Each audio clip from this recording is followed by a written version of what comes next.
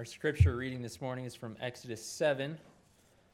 We'll be starting in verse 14 and going to the end of the chapter. It's on page 49 in your blue pew Bible, if you want to follow along. Exodus 7, starting in verse 14. Then the Lord said to Moses, Pharaoh's heart is hardened. He refuses to let the people go. Go to Pharaoh in the morning, as he is going out to the water, stand on the bank of the Nile to meet him, and take in your hand the staff that turned into a serpent.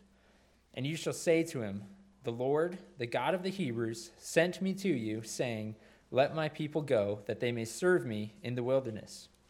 But so far you have not obeyed. Thus says the Lord, By this you shall know that I am the Lord. Behold, with the staff that is in my hand, I will strike the water that is in the Nile, and it shall turn into blood. The fish in the Nile shall die, and the Nile will stink, and the Egyptians will grow weary of drinking water from the Nile. And the Lord said to Moses, Say to Aaron, Take your staff and stretch out your hand over the waters of Egypt, over their rivers, their canals, and their ponds, and all their pools of water, so that they may become blood. And there shall be blood throughout all the land of Egypt, even in vessels of wood and in vessels of stone. Moses and Aaron did as the Lord commanded. In the sight of Pharaoh and in the sight of his servants, he lifted up the staff and struck the water in the Nile, and all the water in the Nile turned into blood. And the fish in the Nile died, and the Nile stank, so that the Egyptians could not drink water from the Nile. There was blood throughout all the land of Egypt. But the magicians of Egypt did the same by their secret arts. So Pharaoh's heart remained hardened, and he would not listen to them, as the Lord had said.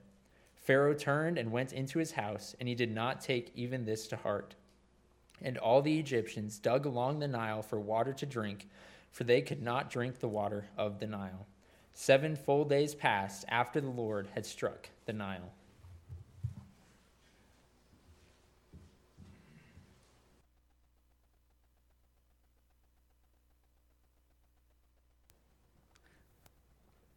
Let's pray. Father, thank you so much for giving us this passage.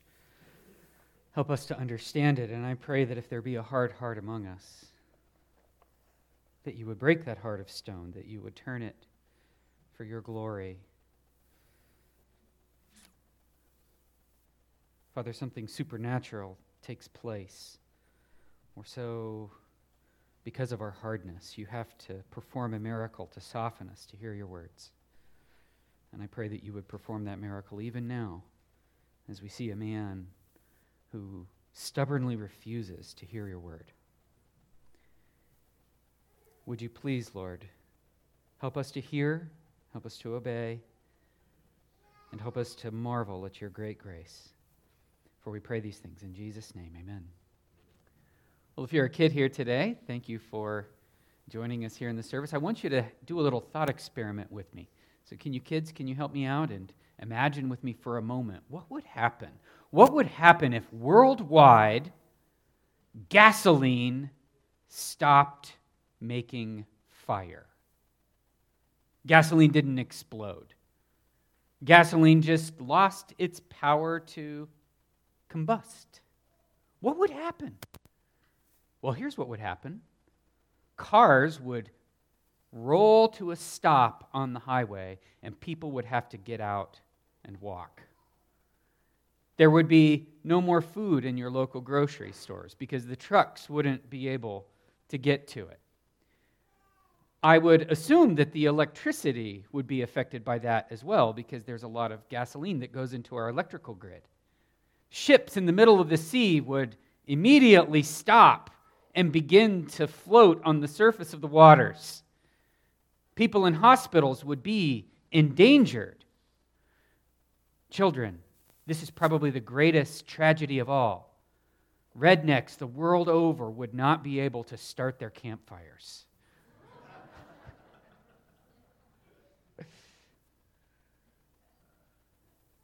You turn on the TV, this probably was the most shocking of all. Republicans would blame Democrats, and Democrats would blame Republicans. What if in the middle of this odd circumstance, an 80-year-old preacher stood up and said, "This is God's doing. would the country, would the world listen? I think the answer is no. I think the answer is no. And we can see that from this passage today. We see the first of the 10 plagues. These 10 plagues will be catastrophic. They will wreak havoc in the nation. And today is the first of 10. I don't intend, by the way, to spend one sermon on each plague. I think that would probably be a little much to spend 10 full weeks on the plagues alone. So we will combine them in some sermons. But because this is the first public plague, and this is a very involved one, I thought it would be best to stick with just this one today. So, if you opened your Bibles and you're in Exodus chapter 7, let's very briefly review what brought us to this point. If you're visiting with us today, my name is Greg. It's my pleasure to serve as the lead pastor here, and we've been working our way through the book of Exodus. And so you're sort of jumping into the middle of the story, but hopefully will bring you along well enough. God has sent Moses and his brother Aaron, and they've gone to Pharaoh and said, "Let my people go," with a very reasonable request. 3 days for worship. 3 days and 3 days alone. And Pharaoh stubbornly refuses. He says, "No." And so Moses goes before Pharaoh and he gives him a sign. Do you remember what that sign was last week? He took Aaron's staff and they threw it on the ground and it turned into a mighty serpent, a tannin, some sort of scaled beast. We're not even sure what it was, but it was huge. And so Pharaoh calls in his magicians and they do the same with their staffs, and Aaron's staff gobbles up Pharaoh's magicians' staffs. And this sign is clearly a symbol of God's superiority and power and might over all things relating to Egyptian worship and religion and wisdom and so forth. And Pharaoh doesn't take this to heart because he has this little excuse. My magicians were able to do something similar by their secret arts, and so he stubbornly refuses. And so far, all of God's commands to Pharaoh have been relatively private. Moses went to Pharaoh initially in a private meeting. Then the leaders of Israel went to Pharaoh in a private meeting, and then Moses goes back to Pharaoh in a private meeting, a semi-private meeting. There's, of course, people in the court who attend, wise men in the kingdom who are there.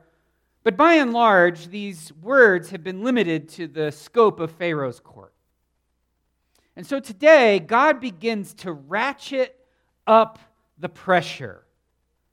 And what we see is the first of a huge public miracle that affects the entire nation.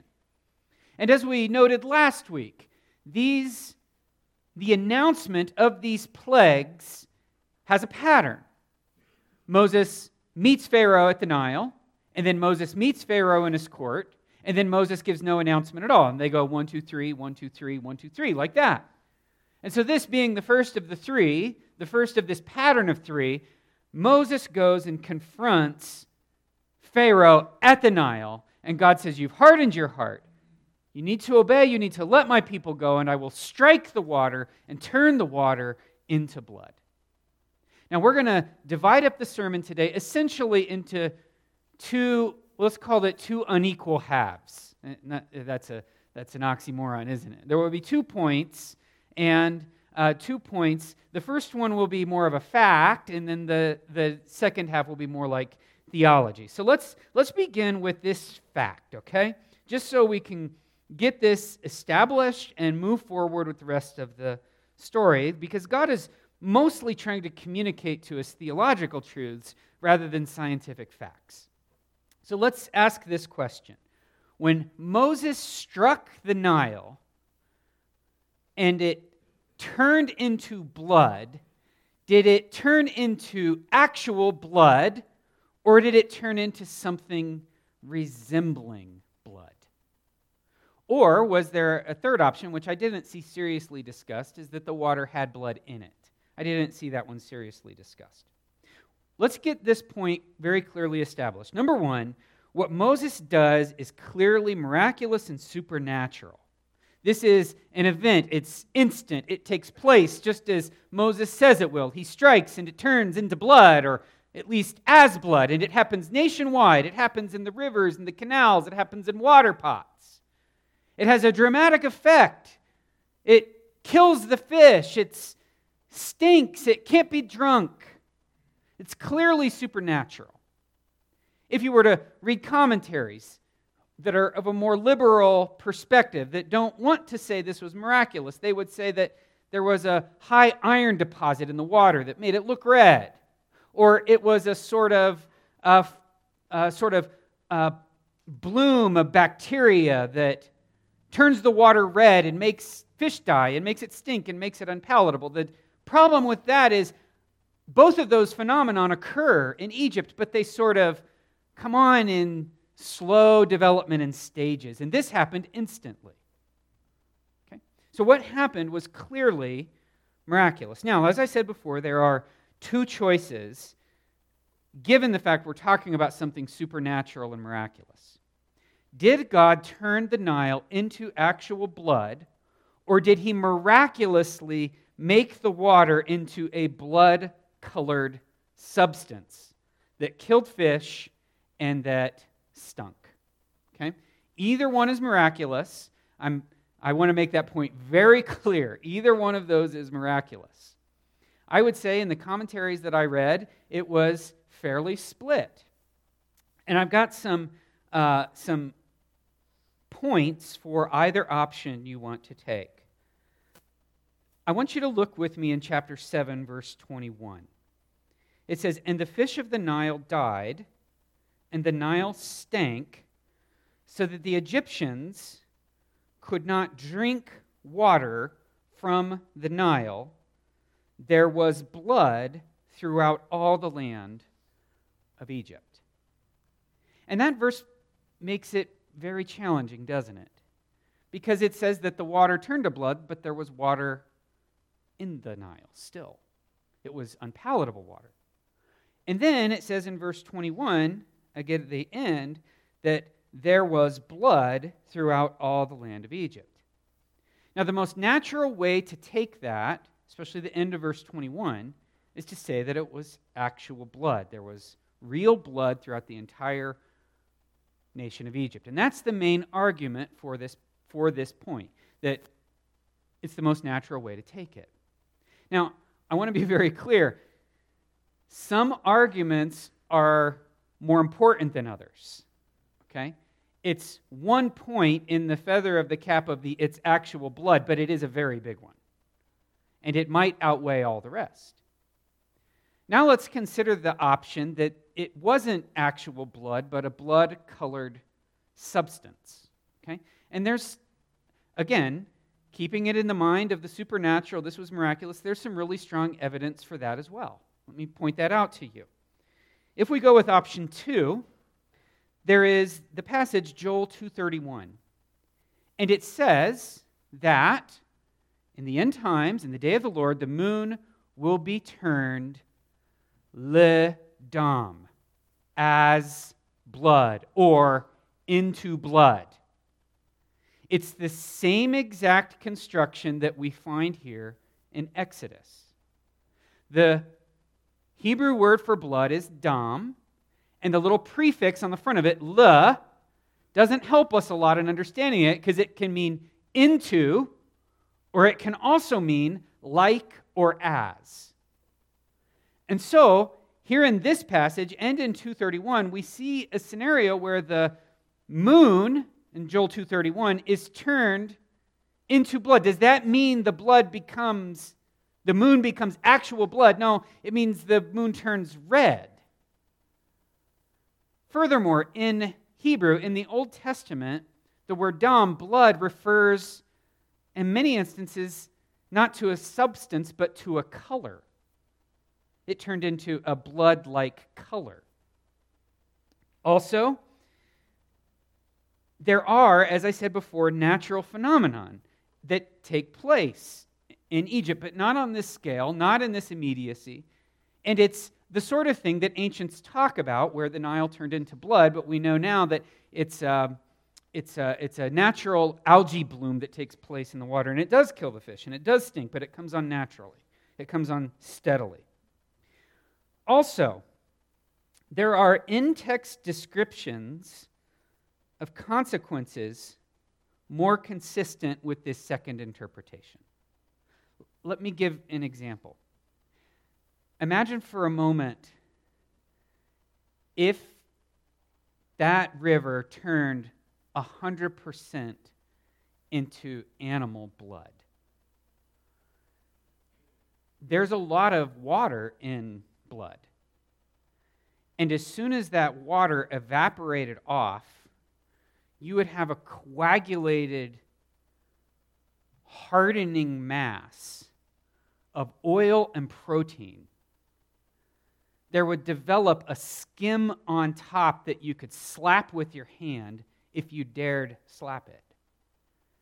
And it would be ooey and gooey and bubbly underneath that essentially turned into something more resembling meat than liquid. The environmental consequences of something like that would be utterly and completely catastrophic. This passage is describing water that kills fish, water that you can't drink, water that you can, water that stinks, but water that you can go out and around and dig around the Nile and find some freshwater preserves. Okay? I've said all that to say this. If you were to put me on the spot and say, Greg, which was it, blood or a blood-like substance? I would say to you, I don't know. I can see it either way. It's miraculous either way. And I want to just be so very clear about that. I just am not sure. And whenever I read an opinion, I go like this. I go, he makes some really good points. It's probably that one. But I'd probably better check this commentator. And I go over there and I go, he makes some good points too. That's probably the one that's it. Let us say,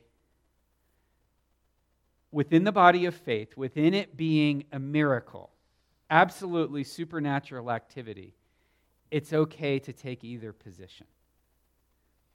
And with either position, it is a catastrophic event that gets everybody's attention immediately. And suddenly, you've got God doing something really profound here in the nation of Egypt. So, let's also understand that God is not primarily talking here about science. It's not his concern isn't scientific. As we'll see, his primary concern is theological. So let's now move on to the theology. This theology is a first step of sovereignty. And the first thing that I want us to notice is the comprehensive nature of the plague. When Andrew read this passage in our hearing this morning, did you hear it? All the water, all the land of Egypt, all the Egyptians. It says that all the canals, all the ponds, all the pots. Herodotus, the Greek historian, said the gift of the Nile is Egypt. And it's true, the Nile is this amazing body of water. It's, depending on who you ask and depending on how you tally it up, the longest river in the world, maybe the second longest. There are some who say the Amazon is longer. But for all of its length, it's actually a rather gentle flowing river. It's a huge fishery. It's the entire nation of Egypt eats from its bounty. It's a navigable water source. It flows gently enough to where you can put boats on it and little sampans and move around on it and move goods hither, tither, and yon. It doesn't rush ahead and wipe things out. The Nile floods every year and it brings rich dirt into the agricultural areas in the form of silt. Egypt is the breadbasket of the Middle East because the Nile overflows and creates all this bread and grain and rich soil. And it says here that, and so you can imagine with something like this, people build little canals off of it. We do this here in the valley. You can understand this. We have one river that flows through the Ogden Valley, and how many little canals come off of that thing? People open up gates, and it floods their lawn. So much water off of a little stream that pales in comparison to the size of the Nile. People create little reservoirs and pools. People use the water for washing and cooking. It's potable. You boil it, and it gives you no diseases. And suddenly, all of it, turns into this blood or blood-like substance. The second thing I want us to notice is that this first event foreshadows what is to come. It's the Israelites who shed the blood of a lamb and take blood and put it on the doorposts of their house. This story ends when Pharaoh's army is dead at the bottom of the Red Sea. This is foreshadowing what God is about to do moving forward. Furthermore, we need to consider the catastrophic nature of this event. All areas of life, agriculture, medicine, travel, food, service, cleanliness, all of it is interrupted. All of it is thrown into arrears for 7 full days. People have to go to extreme measures to find potable drinking water. The land stinks, the fish die, people are hungry. This is the first public event of God breaking in and saying, I want you to let my people go. Now, if you are one of God's children, you should take great confidence in this. Look at the lengths God is willing to go to deliver you. Look what he was willing to do to this nation, simply to get his people out of there, and this is the first of 10. Just the first one. Second, this theology is a statement of power. Look at verse 17 of chapter 7. It says, thus says the Lord, by this thing that I'm about to do, by this you shall know that I am the Lord. Pharaoh has already mocked God. He's already said, I don't know who the Lord is. Who's the Lord? You come to me telling me about Yahweh. Then he goes on to flaunt his power in the face of God. And God says, by this you will know. By this. So what was it about this that God intended for it to be so theological? What was it about this event that God would say, can't you see now? Well, I want you to know that God is assaulting Egypt's pantheon of gods with this. The river itself, the Nile River itself, was considered a god. And in fact, all of the gods of Egypt interacted and had many as their source. The Nile River. The main river of the Nile was a god called Hapi. We've talked about him before, and we'll talk about him again. Hapi was a him-her, was a boy and a girl. He was a boy in the sense that he would fertilize the nation, and he was a girl in the sense that people would take from his bounteous supply. I won't get into the other details about Hapi, but Hapi was not a kind god. He could be a bit schizophrenic, as you might imagine, being both a boy and a girl. Hapi was the god of the Nile, responsible for bringing the floods, responsible for the silt, responsible for the agriculture. There was a hymn, I have it written here, a hymn to the Nile. This was part of an Egyptian worship service. In fact, it may have been when Pharaoh went down to the Nile to bathe that he was worshiping the Nile. Also, Pharaoh taught that his power as the God-man had the abilities to make the Nile overflow its banks and make the Nile recede back. Here was a hymn. Here's this hymn to the Nile. I have it I'm going to read you just 2 paragraphs of it. Hail to thee, O Nile, who manifests thyself over this land, and comes to give life to Egypt. Mysterious is thy issuing forth from the darkness on this day whereon it is celebrated, watering the orchards created by Ra, to cause all the cattle to live. You give the earth to drink, inexhaustible one. Path that descends from the sky, loving the bread of Seb and the first fruits of Nepera. You cause the workshops of Tha to prosper. Lord of the fish, during the inundation, no bird alights on the crops. You create the grain, you bring forth the barley, assuring perpetuity to the temples. If you cease your toil and your work, then all that exists is in anguish. If you cease your work, O God of the Nile, O Nile, who is a God, all that exists will anguish. And God comes along and says, I own that. I rule that. It's at my command it does this or that. I stand supreme over your gods. I stand supreme over the Nile. I stand supreme over Hapi. In fact, they are not gods at all. I am the supreme Lord, and by this you will know that I reign. This is what God is telling Pharaoh, and this is what God is telling all the Egyptians. This is a statement of power in terms of retributive justice. Do you remember back in Exodus chapter 1 when the Egyptians were forced by Pharaoh's command to take Hebrew baby boys, innocents, and cast them into the Nile? The Nile that flowed with the blood of these infants is now turning to blood.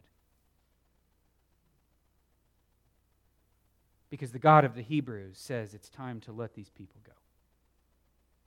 It's a clear act of retribution. Furthermore, here in our passage today, we see this word strike.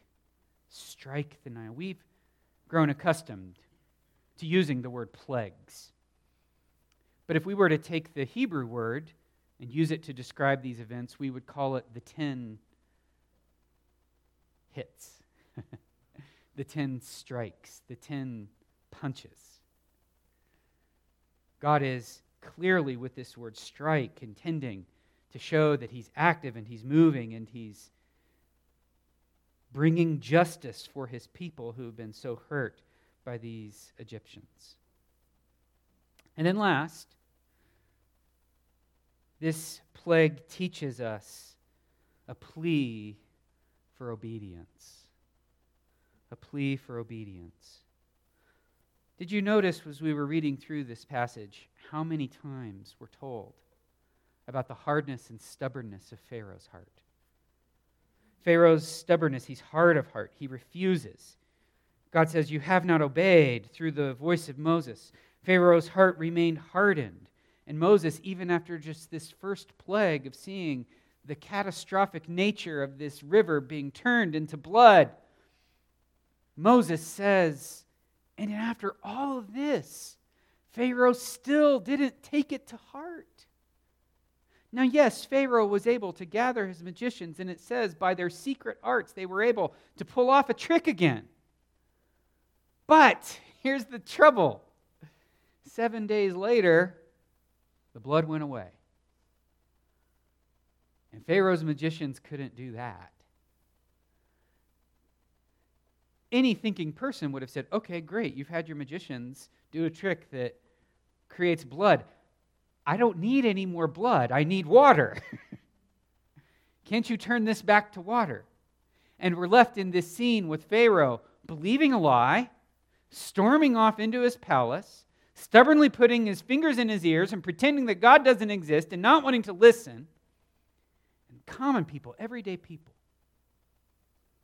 are out with hoes and shovels, back-breaking work, digging canals and wells, just to find something to drink. God is begging him to obey. I want us to think of the grace of God in this plea for obedience. When Moses goes and speaks to Pharaoh, he says this. Verse 16, Yahweh, the God of Hebrews, sent me to you. Now, we have a few folks here today from the South. Sometimes, when we say you here in Utah, we mean like you singular, or sometimes we mean like you all. I will go home today and I'll tell my wife, I spoke to them all. I'm right now speaking to you all. But what if I were to go up to one of you individually after the service and say, God woke me up in the middle of the night last night, and I have a message just for you. Not for the rest of the congregation, not for my family even, not for me, but just for you. How would that make you feel? Well, it should make you feel very special. It should make you feel responsible. And here, it's specific. It's you in a very singular and familiar kind of way. I'm coming to you. I want you to hear something. Please let my people go. Don't harden your hearts. Now, this is actually, we have one more point, but I want to save that. This is actually where we're going to sort of leave the sermon off here for today. And I want to settle in on this point just for a moment. Friends, there are some in here whom God has been coming to Sunday after Sunday, month after month, year after year, with a message just for you. And if you're honest before the Lord, you would have to say that you have stubbornly refused and hardened your heart and you haven't listened.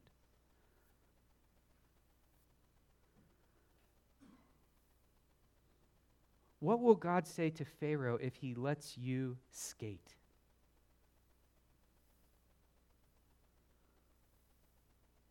What will God say to the people he's judged if he doesn't hold true to his word with you? God says, it is appointed man once to die, and after this, the judgment. There's no second chance. There's no opportunity after you die. You die, and then you're judged. God says, for the wages of sin is death. But the same God who says these things says, but the gift of God is eternal life through Jesus Christ our Lord. The same God who promises judgment, and he will follow through. He also promises salvation. For the first several years of our lives, of our married life rather, my wife and I were involved in an inner city ministry. It took place on Friday nights. We had kids from all ages who would come to our ministry, mostly African American kids, some of all races, but it was mostly African American. Very few had dads who were involved in their lives. In fact, as I think about it, I can't think of any who had a dad in their life. Well, these kids wanted to come and have fun. They wanted to be taught about God, and we would do both of those things. We would feed them dinner. You can imagine that if you have 100 kids in any one place, you do have to have some rules just to make things go smoothly. And we had some rules. Very easy rules to follow, like you need to wear a shirt, and no smoking, no cussing. You need to listen respectfully when adults are talking. Okay? When we wrapped up the dinner, they were allowed to take leftovers. But if there were no leftovers, no fighting over leftovers. We found out that in many cases, kids would take home candy or take home leftovers, and their siblings or their family members would steal from them. It's tragic. So we started making more food. Well, even though it was a fairly low bar on these rules, kids would violate the rules. You know, if you ever want to see human nature come out, just tell somebody not to do something, right? And it became one of my jobs to sit down with the leader of the ministry when it came time to tell a kid he couldn't come back for a few weeks or maybe even forever. I want you to know I am not a confrontational type of person. Many of you know this already. And I break out in hives even thinking about it. But that was one of my jobs, and I hated it. The leader of the ministry would get down very close, and he would lower his voice, almost to a whisper. You could barely hear him. And when he did this, like chills would go up my spine. I thought I was in trouble, you know? And he would always say the same thing. He would say, "You need to know that there is somebody on this earth who means what they say. And I am God's representative to you to show you that God means what he says. And what I've said, I mean. And you cannot come back next week." You guys aren't in trouble. You can come back next week. You can imagine how that would take hold. Think about the permissive culture we live in. Those teenagers would look at him like he had 9 heads. They had never met anybody who meant what they said. Dear friends, God means what he says. And when he came to Pharaoh and said, "Let my people go," he wasn't just going to go, "Oh, since you don't want to, no problem." God says, "By the works of the law shall no flesh be justified." God says, you cannot enter the kingdom of heaven unless you are born again. And God means what he says. And I would beg you to obey and listen. I would beg you to cling to the grace of God who promises forgiveness and pardon. But don't test his grace. It will not always hold. What if you saw one of these plagues? Would you believe? No. You would not. Simply on the strength of the plague. I have Revelation 9, chapter 20, and verse 20 and 21. This is in the future, and it's after God has poured out plagues upon the entire world, not just Egypt. And after the world has experienced unconscionable plagues, it says this: the rest of mankind, who were not killed by these plagues, did not repent of the works of their hands, nor give up worshiping demons and idols of gold and silver and bronze and stone and wood, which cannot see or hear or walk, nor did they repent of their murders or their sorceries or their sexual immorality or their thefts. Friends, the thing that will get you to obey is grace. And God is coming with an offer of grace and pardon. But before you can accept that, you have to believe that he means what he says.